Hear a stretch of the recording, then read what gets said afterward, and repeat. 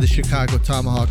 I'm Mike. I got my line mate Matt with me, and today we are joined by Dom, one of our long-standing fans, which is we've been wanting to get this guy on for a bit, and we got it worked out. Had some technical difficulties last time we tried to get him on, but we got him on now. How are you doing, Dom? Fellas, it's glad to be here with you. What can I say? The velvet curtain's been pulled back, and you get to see me as the Wizard of Oz. Well, thanks for coming on, man. So the other night, I did not watch the Buffalo Sabres Blackhawks game. I saved it for the next day. And the reason that I did it was because when I watch the Blackhawks sometimes and they lose, I have a very hard time going to bed. I probably just take it too seriously as a fan. But I saw them winning. You know, it was 3-0. I'm like, the boys got it. I'm going to watch this tomorrow because I had a project that I was working on the next day. And I wanted to put the game on. So I checked the next day. I'm like, all right, I want to see the score. 6-5. I could not believe it. And I'm like, I'm so glad that I did not see this because I wouldn't have gotten a wink of sleep last night knowing that the Hawks lost to the Sabres. So, boys, it got ugly. It was a game that we had practically put away, and it got ugly. The first thing that I want to talk about, I want to bring it up to you first, Matt. What is going on with Kevin Lankinen? Do you think it's a thing of reps? Do you think that because he was lost in his crease in a little bit, and last year it was actually a strength of him not losing his crease. What did you see with his play? I saw some rust. Like we said, he's been, watching Fleury a lot this season, or he's either been hurt. So I think he's given up 4 really bad goals in the last 2 games. And that can't happen, especially when you got a 4-0 lead. Right.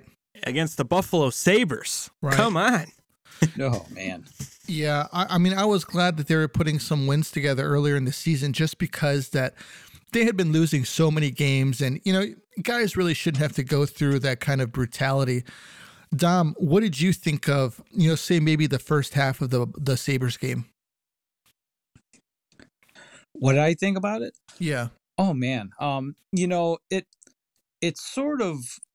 It's been a real copy and paste kind of style with that team lately, is that they start out big. They come out like gangbusters. And by the time the second period starts, they're just flat. Like, I don't know if they just, burn up all the gas right away, but it just seems like they go into sleep mode, go to hibernate. Right. So it's been get a big lead, and then go, a handful of unanswered goals, and then you're going tit for tat until the very end. So yeah, I don't know. I just don't understand how they can get up 3 goals. I mean, the game should be over at that point, just lock it down, especially against Buffalo. And it's not even playoff hockey. And it's not even the point where you're going to have a coronary at any, any zone entry, about what's going to happen, what are they going to do. It's just, they take their feet off the gas, and like defense is optional. And I guess the maddening part about the goaltending situation with Lanks is that he's been doing, I think, better in some of these outings than he's had in previous years, but he's not square to the shooter a lot. Right. And so, well said. When they're coming at him, that was the thing. I've always been a pro Corey Crawford camp guy. Like, I'm probably the biggest fanboy for him. And so, and for the modern era for the team, you kind of use him as the judge, like as a litmus test for it. And so you see these goalies, they're not getting square to the shooter, and he gets lost sometimes in there too. Or there's enough screen in front of him to where he doesn't get a good look at the puck, so he's just sort of guessing. And I mean, like you say, for the Buffalo game, probably some of those 2 middle goals were deflections. So, that really complicated that too. I mean, one went off of Strome's skate, and then the other goal, the tying goal, went off against Gus, or off his skate too, which is like a double deflection. Right. I mean, that guy alone, he can't do anything right, let alone stand in the wrong place right. And it's just, and let me tell you, like, and that's the thing for me, like that guy, break off on a tangent for that. He had I've seen him play so many times. Been lucky enough to get enough tickets to be able to see the team live in the recent years, and I saw him commit one of the most egregious blunders in the AHL against the Ice Hogs. They were playing against the Ice Hogs one night in Rosemont, and he dumped one of these no-look passes on the way off of a shift, and it turned into a rush going the other way and ended up in the back of their net. And I mean, he's a he forward. was just rather matter of fact of it, like, oh, oops.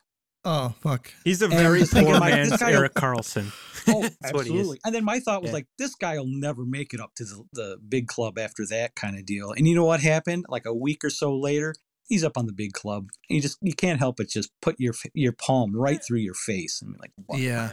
It's just some GMs like point production from their defense, and they look the other way in their defensive game, and that's what me and Mike don't understand. I don't get it. People, they lost all the interest in the defensive aspect of a defenseman. It seems like, we need guys putting up 50 points here. Well, that doesn't work for our teams. I guess unless you're the Nashville organization, which is probably the only thing that I really like about them is that, they value the defensive aspect of the game for their defensive players.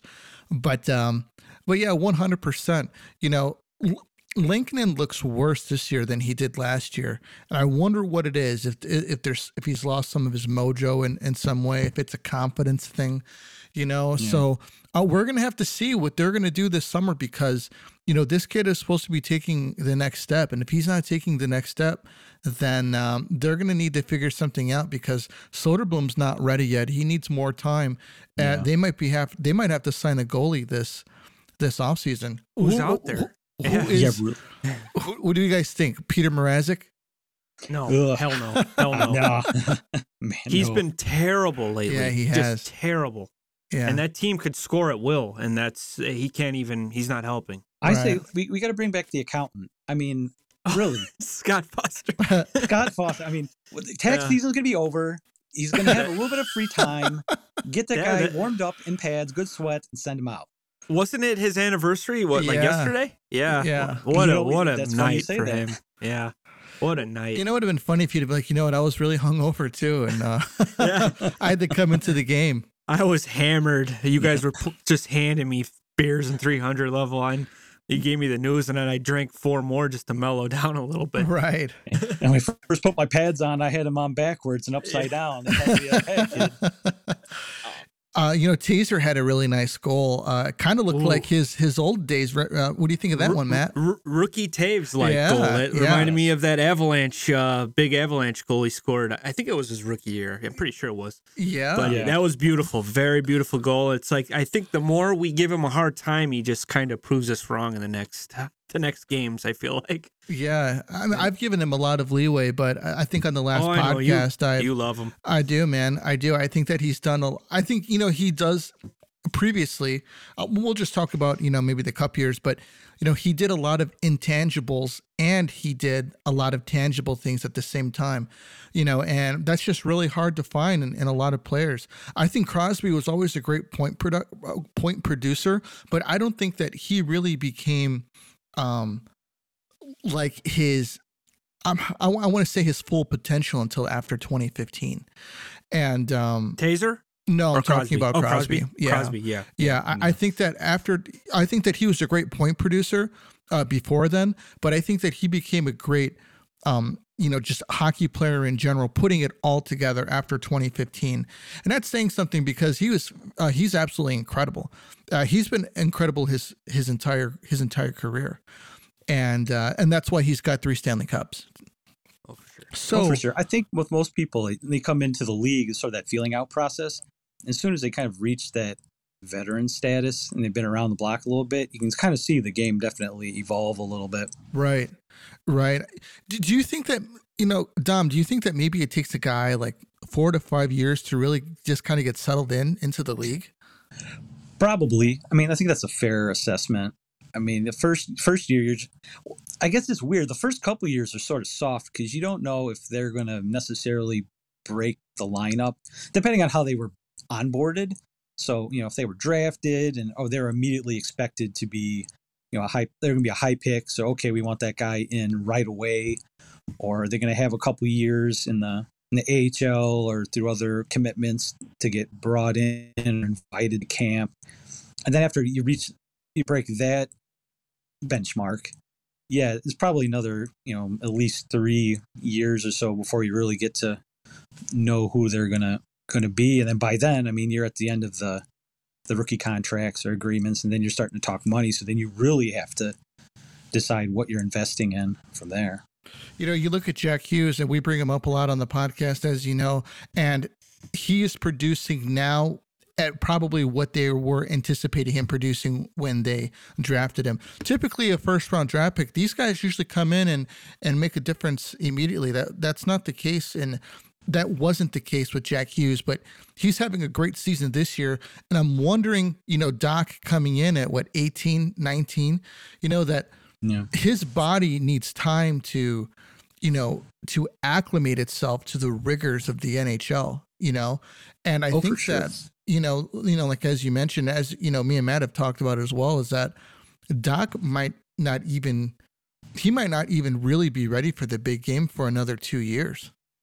I got to agree with you on that one. I was thinking about that a little bit in the last couple days, the people commenting about Doc, and you even look at guys like Kane when he first came in the league, like, his stature is a little bit below average for what some of the players were playing at the time. So, you had to put on some size, and you have to, work on the rest of the aspects of your game. And now look at him. He's going to be probably the greatest, American-born hockey player, our generation ever. could see ever.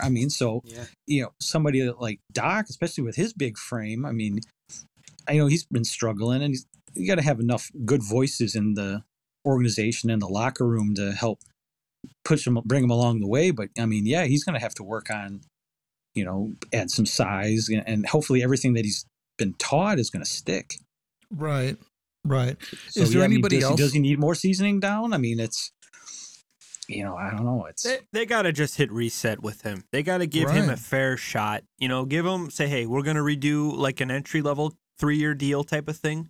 Yeah. We rushed you. Let's fix this. Let's see what you got. You got 3 years to prove it. That's what they should do. 3 years, $2 million per, Matt? That's pennies for an NHL team. Well, it really is. Considering he was a top 3 draft pick, they might have to pay him 3 to 3.5. I don't think I would do that. If I'm paying like Dylan Strome for a couple seasons, you want to manage right at the first time and not. Oh no, I completely agree with you. I just think that I would definitely go here, kid. You're getting $2 million a year. We'll have bonuses. Hey, like say you hit 50 points, you get an extra whatever they decide. But give him some motivation. Oh no, I agree with you. What I'm saying is that I think that he might get a little bit more because of his draft number. I hope not. I don't think he deserves it. I don't think so either. Yeah. But that just seems to be the case with a lot of high draft picks. Yeah. Well, with the Devils, with Hughes, that they're just so desperate. They needed, they obviously it's working out for him. Yeah. He's having a great season. The last 2 seasons he's been, an AHL player, if you ask me, and we have to hear how great he is all the time. It's like, okay, dude, he's 5'6". He looks like he's 100 pounds. He's getting knocked around. The first season, dude, he was getting knocked around like crazy.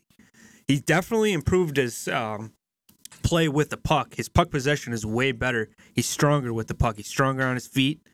And, I think I got into an argument on Twitter with a guy a couple months ago about Brandon Hagel sucks. I'm like, Brandon Hagel makes $1.8 million, and he's got more points than Jack Hughes and more goals. Oh yeah. But now look at the kid just took off from injury, and he's making me look stupid. But still, look at this. Brandon Hagel is what, $1.8 million? He's making $8 million next season. It's just, come on. Oh yeah, he walked into a good payday. Definitely overpaid him, but hey, they believe in him and they got the cap space, and time will tell. So far, the GM's looking good. And they got another Hughes in the wings waiting to come in. Is he a defensive Hughes? Yeah, he is. Okay. I think he's the biggest one out of all of them, too. I'm more of a fan of Quinn. I think Quinn Hughes is a good player. Oh, he's a great skater. Do. Yeah. And he's just kind of rotting away in Vancouver because they don't know what they're going to be. They're either, right, the mushy middle, they call it. Like, are we going to rebuild or are we going to go for it? And I feel like every season they're right there and they just make the wrong decisions. Oh, without a doubt. Jack Hughes, I think he's a good skater though too. He is. He could be like a Kaner. He's got the playmaking ability. He's got good vision. He's a good passer. You just got to surround him with some better players. I'm sorry, that Nico Hischier, he's our captain? Really? Yeah. And then you signed Dougie Hamilton? Really? Yeah. Sorry, I don't see the hype. I'm happy with Seth Jones. I am sure the money's high. Dougie Hamilton, come on, man. This guy's been jumping around all over the place. Especially at a certain age. When do you... Okay, I'll pose this question. At what certain age do you decide that you should stop calling yourself Dougie? I mean, Douglas, Doug... Even Doug Funny, the cartoon didn't call himself Dougie. I know. He was Doug Funny, though. And so, man, does he I get don't the know. nickname I Funny? think that's kind of his thing, though, Dougie Hockey. Yeah. Dougie Hockey. All right. So, Dom, I know that you have an initiative of the brush line. I'm really curious to hear all about it, man. Well, let me see. I put this together so I don't seem any more clinically unstable. I think we're all a little clinically unstable, to be honest with you. I'm completely deranged. Yeah. Oh, yeah. That I can attest for. That's for sure. But no. Well, for me, I guess it all kind of starts at 2013 is when I started the Rory Kemmy's The Chicago Brush Line, and it really began as a vehicle of all things, for looking for work. I have a background degree in visual communications, graphic design, and I was also between writing jobs. So I had a few jobs, side gigs, working as writing music columns and writing for a friend's car enthusiast magazine. And so I sort of needed something to keep the wheels churning. And not to mention that I had zero experience with social media at all outside of like a LinkedIn page. So for me, it was something to kind of help me learn the do's, the don'ts, and kind of keep everything going. And so I figured, what platform can I start from? Because, I like the idea of Twitter based off of, being able to think on your feet, and for, oh my gosh, why am I trying to explain myself? My brain goes numb. Platforms like you think on your feet, and then conciseness. I mean, before the algorithms and everything got to the dystopian wasteland that is Twitter, we had to be concise and to the point. So for me, it kind of helped everything be sharp. So I take my background. I said, well, what can I do? So I decided to do something sort of quintessentially Chicago, like what would be easily identifiable, and went from there and just kind of built a whole background story, and, made a full storyline for it, and then kind of just launched into it. And from there, it's been really interesting so far. And I got to say, it's gone further than I thought that it would, because social media is very topic based. So this isn't necessarily the hottest commodity by any means, but it's become fun, and I've met a lot of cool people and really been entrenched in the sports culture and music and just overall BS. And so I've been able to meet some cool people, and most recently being a part of the 108 tourney, which is a bracket of White Sox social media personalities. So didn't make it out of the first round for the second year in a row, but hey, I mean, it's really good to get to know the subcultures for city sports, and those guys over there from the 108 have been really, really good to me. So that was fun. So it's essentially, like a writing project for you? Yes, I guess. Long story short, yes. Okay. No, well, give us the long story. I'm curious. I'm curious about it. Well, for me, it was interesting because when I started it was, like I said, I was like, okay, what can I do that would be interesting? And so I thought of, my school recently, or probably within the last couple of years, lost its accreditation, and it's always confused with the School of the Art Institute. So a lot of some of the things initially, I started out like, oh, let's make a lot of things that are adjacent to me. So okay, so well, there's 2 Art Institute lions. They're pretty, for tourism, is pretty identifiable. And I say, well, what if there was a 3rd lion? What if there was like a disgruntled 3rd brother? And so when I put this together, I said, okay, I'm like, well, okay, let's start there. And then you watch a lot of movies, and so like, okay, so you put a little bit of Hollyweird in there, and you mix in a lot of like Chicago historical things, and then just you build the character, and even the birthday is that I gave it it's derivative of something close to me. So maybe not my birthday, but this thing's tied. And so actually, the more I carried on with it, and I didn't get into those crazy things where you're like, oh, we're buying followers, or I just sort of just carried on with the topics. Like I'm talking to myself, I'm shouting into the void, and see if I can get some interaction back. So, What are some of the topics that you like to talk about? Well, a lot of it has to do, of course, with Malort. Malort is the big topic. I'm probably the best unpaid salesman for Malort.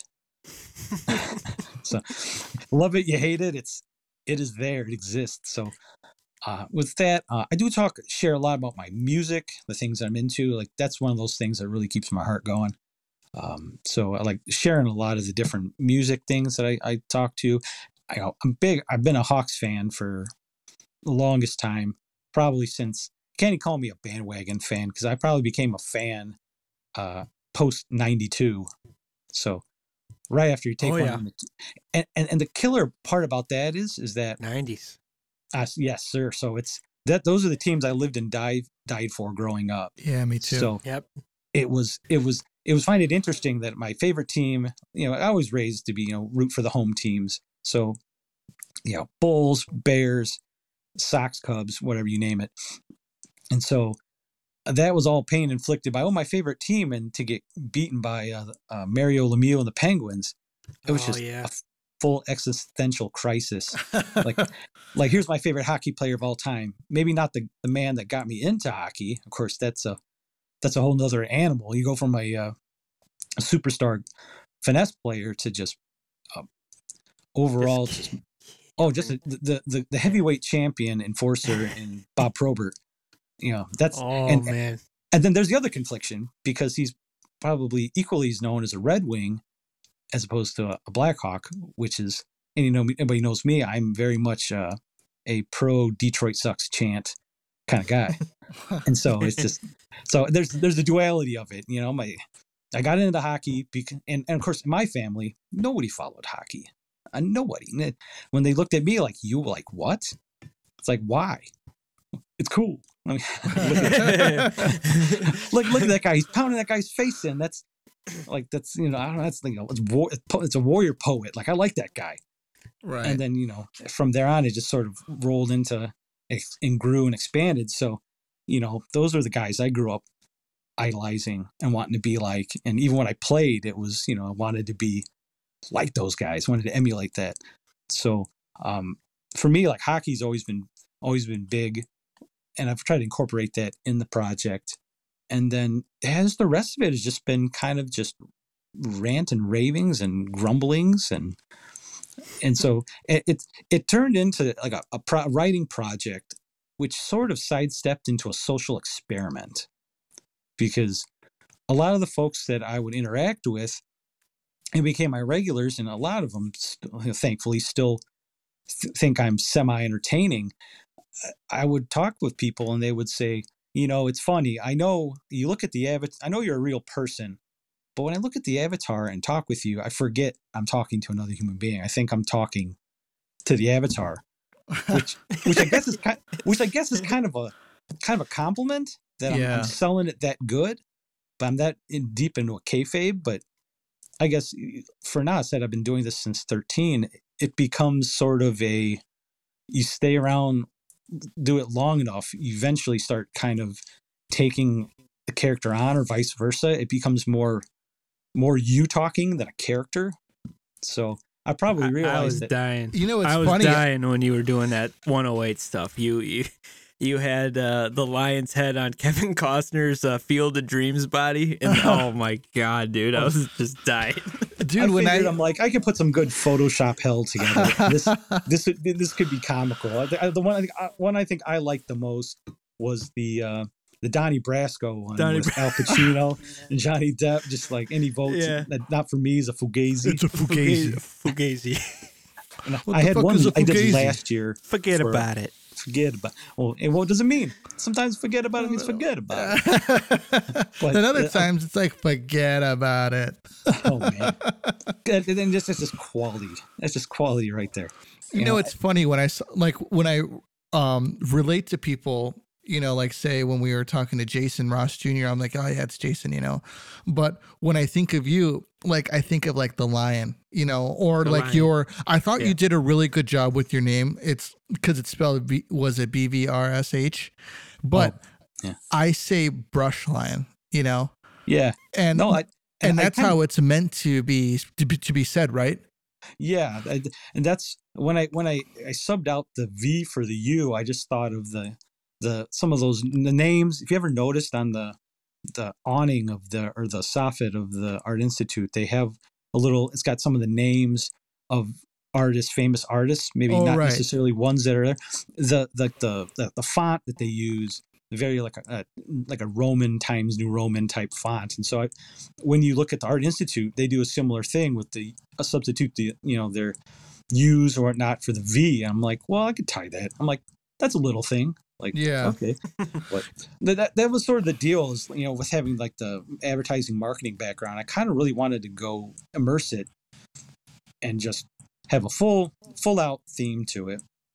And, it's been fun. I said, I'm thankful. I mean, right now I'm over 1,000 followers. Awesome. And I'm more than blessed. And that's coming from a topic that's maybe not super popular, maybe not, it won't get you overnight. It's not some Kim Kardashian's butt or some sort of thing that gets like 1,000 followers. It's a lot to talk about. 100,000 followers in like 10 minutes.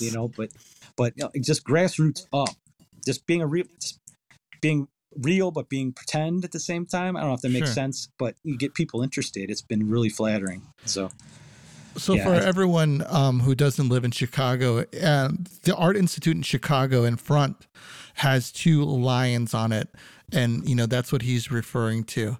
Sometimes I forget that we have other listeners that are in Australia, that are in England, that are all over the country, because, sometimes I think I'm just talking to, Chicagoland people, but we get messages from people all over the place.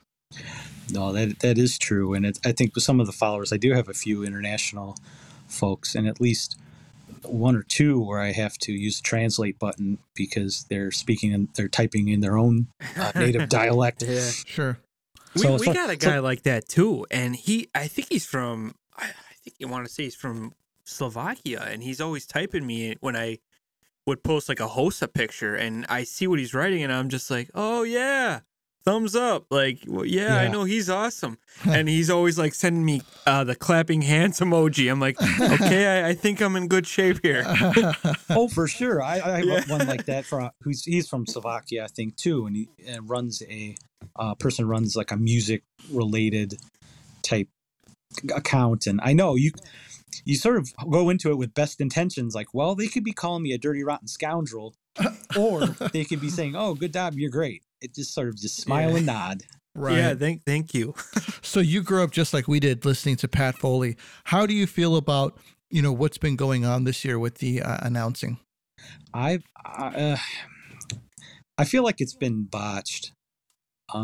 If the organization is really interested in what the fans' feedback is, I hope they're really paying attention, because personally, I would have tried to make this I would have started this a year or sooner than they have, and done it in a way where, okay, we're going to have Pat and Eddie do local broadcasts, like every home game, right? You get the home voices, or faces, and then for away games, you send a group of folks out in like a block system. Okay, for games, like 6, 7, 8, 12, you're going to have these guys, and then and eventually maybe if you're settled on candidates, juggle those around, but keep the fan favorite, the A team, together for all of the home broadcasts, and then the next year sort of okay, now we're going to limit his package for calling the season. Start, okay, which combos do we have been, if they're worried about the analytics, who's calling in the most popularity, and then start kind of leaning towards that, and then you just systematic cuts and then get people involved. But I don't think the team is in general has the broadcasting I don't think they've handled it very well. It's kind of disappointing because people are starting out of the hole probably already, considering Foley's body of work, right? And you're going to try to just we're just going to be a season like this with no postseason chances of hearing somebody, and you're going to try to start it in or find a style or some chemistry. I don't think they've handled it very well. It's kind of like one of those things, maybe they just want it to be, like just to shock everybody because Foley's leaving, so that next year just having two people, every game will give us that stability that we want. Like maybe this is like some kind of controlled chaos from the Blackhawks. I think anything's possible. Being a Hawks fan as long as I have, there should probably be a flat spot on my head from the amount of things that we've had to digest or hear over the years, and just find a place to bang your head at. So I guess in all reality, it's we're gluttons for punishment, so we keep taking it on the chin. But I mean, I guess you could do it one way, but if there's the right way, if you can make it less painless, I guess maybe try for that. I would have called Gary Thorne up. I mean, he's calling bowling games right now. That's crazy. What a waste. Yeah. Is there anything that you want to see out of the Blackhawks, say, come next season? Is there anything that you're really looking to see addressed? Like, say, for instance, in my case, I want to see them address the center position, because we need to work on our possession game with the puck. We can't just have one or two guys on the team that can win faceoffs. We need 4 guys who can consistently win faceoffs. Oh yeah, for me, I think the big bullet points are obviously starting between the pipes. You address your situation there. I know, we've been speaking about Lincoln tonight. I know Delia. I think Delia's poor guy is just a minor league lifer. Right. I feel like Agreed. Yes. I feel like that last couple years, like especially the year right after or within the post Corey Crawford timeline, I feel like they kind of threw all those goalies, like Malcolm Subban and all of them, they threw everybody to the wolves. And so I think you're trying to ease these guys in, but when there's no defense in front of them or playing well in front of them, you're going to break some guys' confidences. And I feel like they kind of sacrificed his growth curve.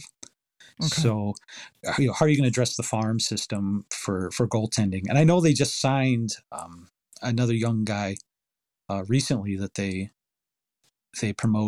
had promos out for, but I don't know anything about him. So I guess, how are you going to grow that position? Obviously they've gone big in on going defense. So they have the Jones brothers. Is Murphy? I don't know what his contract timeline looks like. And then just a lot of it also too, I think, is besides trying to get your offensive forwards to be out there earning their paycheck, where's the leadership coming from on the bench? Because I'm not a believer in the Derek King experiment. I think they waited a little bit long to fire the coach that we dare not speak his name, and go on for this. So it's sort of now you correct me guys if I'm wrong, but the Ice Hogs, they're in the hunt for postseason in the AHL, aren't they? Yeah, I believe so. they are. Yes. I know the Wolves are the top team of Chicago, in the A. Yeah, I think that if last year, if King was down there as a fresh coach for them, I remember them not being any good. So it's sort of one of those things. If they're struggling as a minor league coach with that system, and he's going to come up to here, I don't think he's retooled a whole lot, which he's been open about at times. I don't see that guy despite being a former player, being the type of influence on some of these guys that need to grow a little more or help build an identity with a team. I think you guys have mentioned it on previous podcasts. They could be potentially about 2 coaches away from somebody who's really going to take them to the promised land. Right. I mean, we could get lucky, but I think maybe I don't know who you grab. Who do you grab at this point? I mean, the good coaches are taken. And they sat on the organization sat on the sidelines for a lot. They gave the hard sell that they were committed to these guys, and I mean, we don't know what's going on behind the scenes necessarily, but yeah, I feel like they held the ball a little too long. So it's tough to say. I would have been interested in Claude Julien. I think he might have been it would have been an interesting. Yeah, I think it would have been an interesting fit to put in. But I mean, he had a lot of success with some of those Boston teams, and I mean, I don't know. I don't know if he's a rebuild type of coach. I think he's more of a going for it or right there kind of coach. I can agree with that. Yeah, I don't know. I mean, Torts, I love Torts. I don't know about him either. I think he's gone through a couple rebuilds, and then he's had his success in Tampa.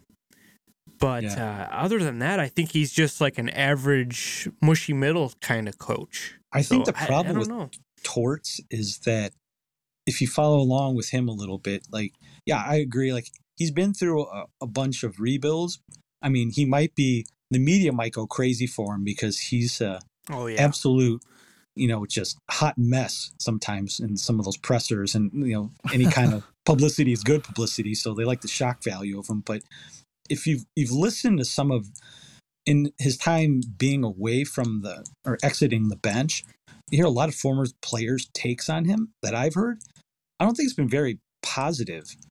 I feel like he might be one of those guys where he might just, if he's not sort of picking at you, chirping at you to try to motivate you, he's one of those guys that he's just a curmudgeon, and he's going to lose the room because he's ranting and raving that. I don't think a lot of these younger guys, obviously the game has changed on so many The newer fronts. age guys, yes. Yeah, the newer age guys. Sure. I mean, not to say anybody's softer than another generation, but just I don't think they're as receptive to. Oh, no. You could say it. They're softer for sure. Okay. This new generation. I think that just goes along with what's in sports in general. Yeah. Yeah, it's a kinder, gentler machine gun hand. So they they want these younger guys. Yeah, they don't take to the extra riding as the motivation. So they're going to tune them out, and that's you got to. I guess that's the part of the room. Even when I was playing, I guess it's not the people that talk the most or the loudest. It's the people that have the most substance. And so I feel like those reviews didn't give me a great vote of confidence that he would fit in this market at least. He's kind of like a Mike Keenan. I think Keenan was tough, tough on his teams, and it paid off. Obviously, he won. Yeah, he won with the Rangers. I think in '94, but he got close with the Hawks. A couple times, and I remember there's a great video of him. I think he yanked Eddie Belfour. And Belfour was just giving it to him. Do you ever see that video? Yeah. Oh, man. He was just giving it to him. And Keenan walked over, grabbed him by the collar, and you just see, F, that you just shut your mouth type of stuff. And I'm like, wow, can you imagine if that happened today? He would be all over CNN. They'd call for him to apologize. And this guy needs anger management and all that stuff. But that's how it was back then. It is a lot different. I think poor Torts he kind of coached in the wrong era, maybe. Yeah. Oh, I agree. I think, and now even you said the guys that are signed under contract. I mean, they're probably locked up. I mean, I don't know if it's any. I'm looking too far into down the chute, but I think a guy like Rod Brindamore would probably would be the type of coach that I would like to see. I think he satisfies both sides. Like you'd want somebody who's played the game, obviously, somebody who's coached on a professional level at some point for a certain, a minimum amount of time, but enough to not be lost. Have already have a style established, and then put somebody in. But again, I mean, for this Blackhawks team that really doesn't have an identity, I fear a few coaches away, but I couldn't imagine what's out there to pick from. I want the next guy. At one point, Rod Brindamore was like, oh, how good of a coach is he going to be? Type of thing. Mm-hmm. I want the next guy that's going to be, the next it coach. That's what I think the Blackhawks are trying to do and trying to find. But obviously that's a trial and error type of thing because, a coach might need a few years to kind of get his legs underneath him, get used to being behind the bench and managing a hockey team instead of, perhaps being out there on the ice. Yeah, the new thing now is hiring a young GM who's really good with analytics and then hiring a first-time coach. That's like the new trend, I feel like, in the NHL. Yeah. They're kind of getting rid of all these guys that have been shuffling around. I think Mike said that a couple pods but they must have been listening.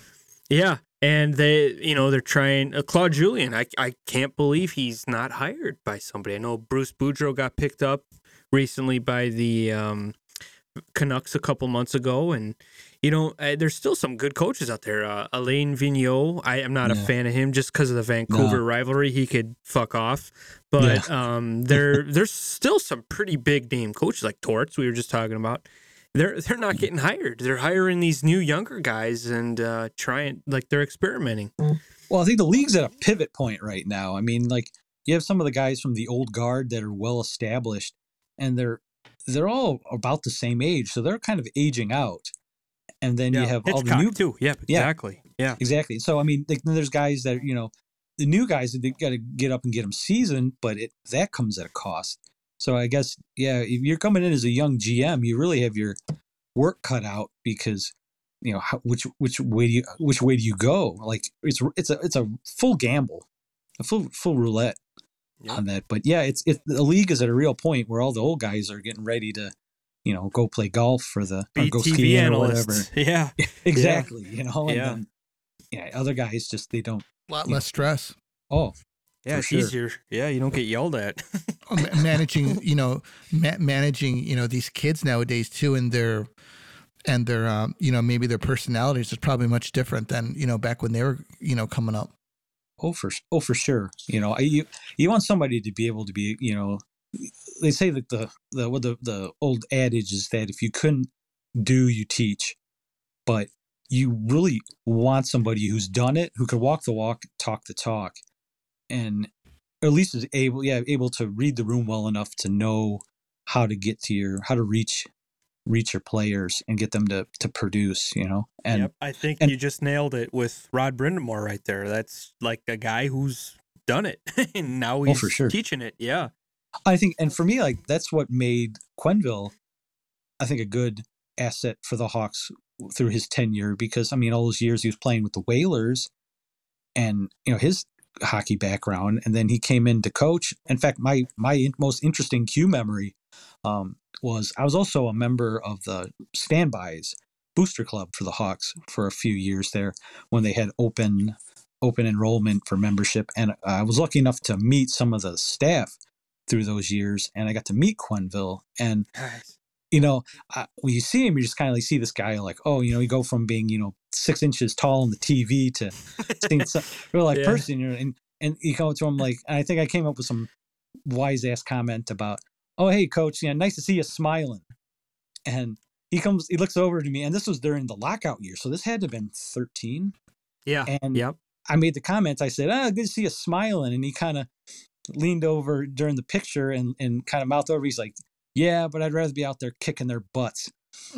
not to use that French at all verbatim, but, it it put a extra deep smile on my face to know that like this guy, he's a competitor and he wants it. So you're like, all right, like that's a good, for me, that was like, okay, check of approval. And for me, I was a big Savard fan. Like I watched that guy for years, assistant coach, two guys that probably didn't even, you just sort of felt like they were getting set up.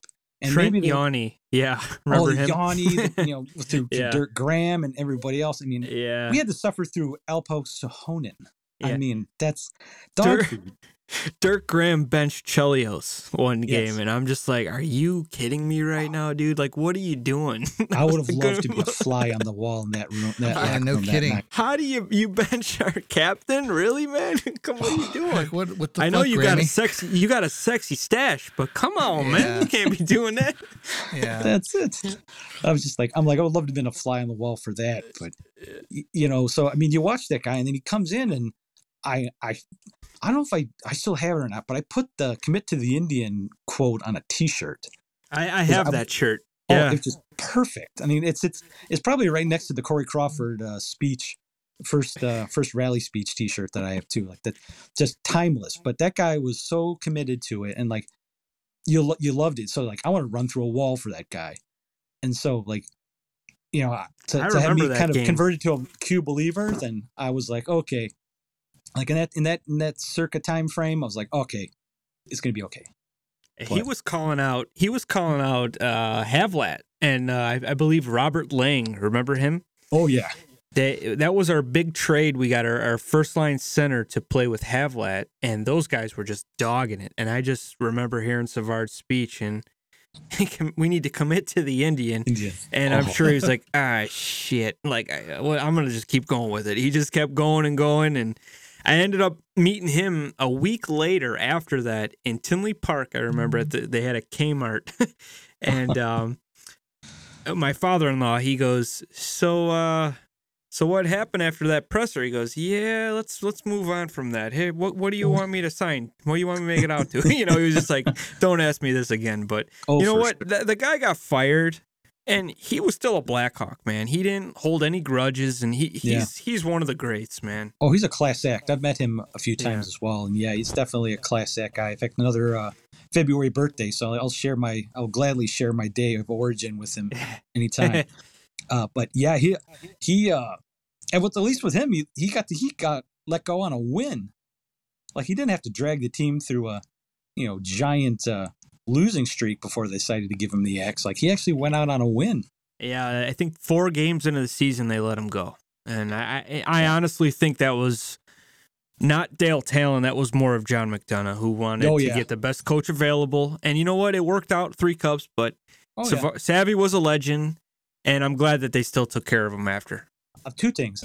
One, definitely. I think it was nice for Savard and having Taves and Kane and some of those young guys being able to come in with him. I think it was only beneficial. And second of all, Martin Havlat is a Blackhawk, and he's electric. Oh, yeah. You remember that advertising campaign? I think about that every time. Hobby Boone is a Blackhawk, and he's focused.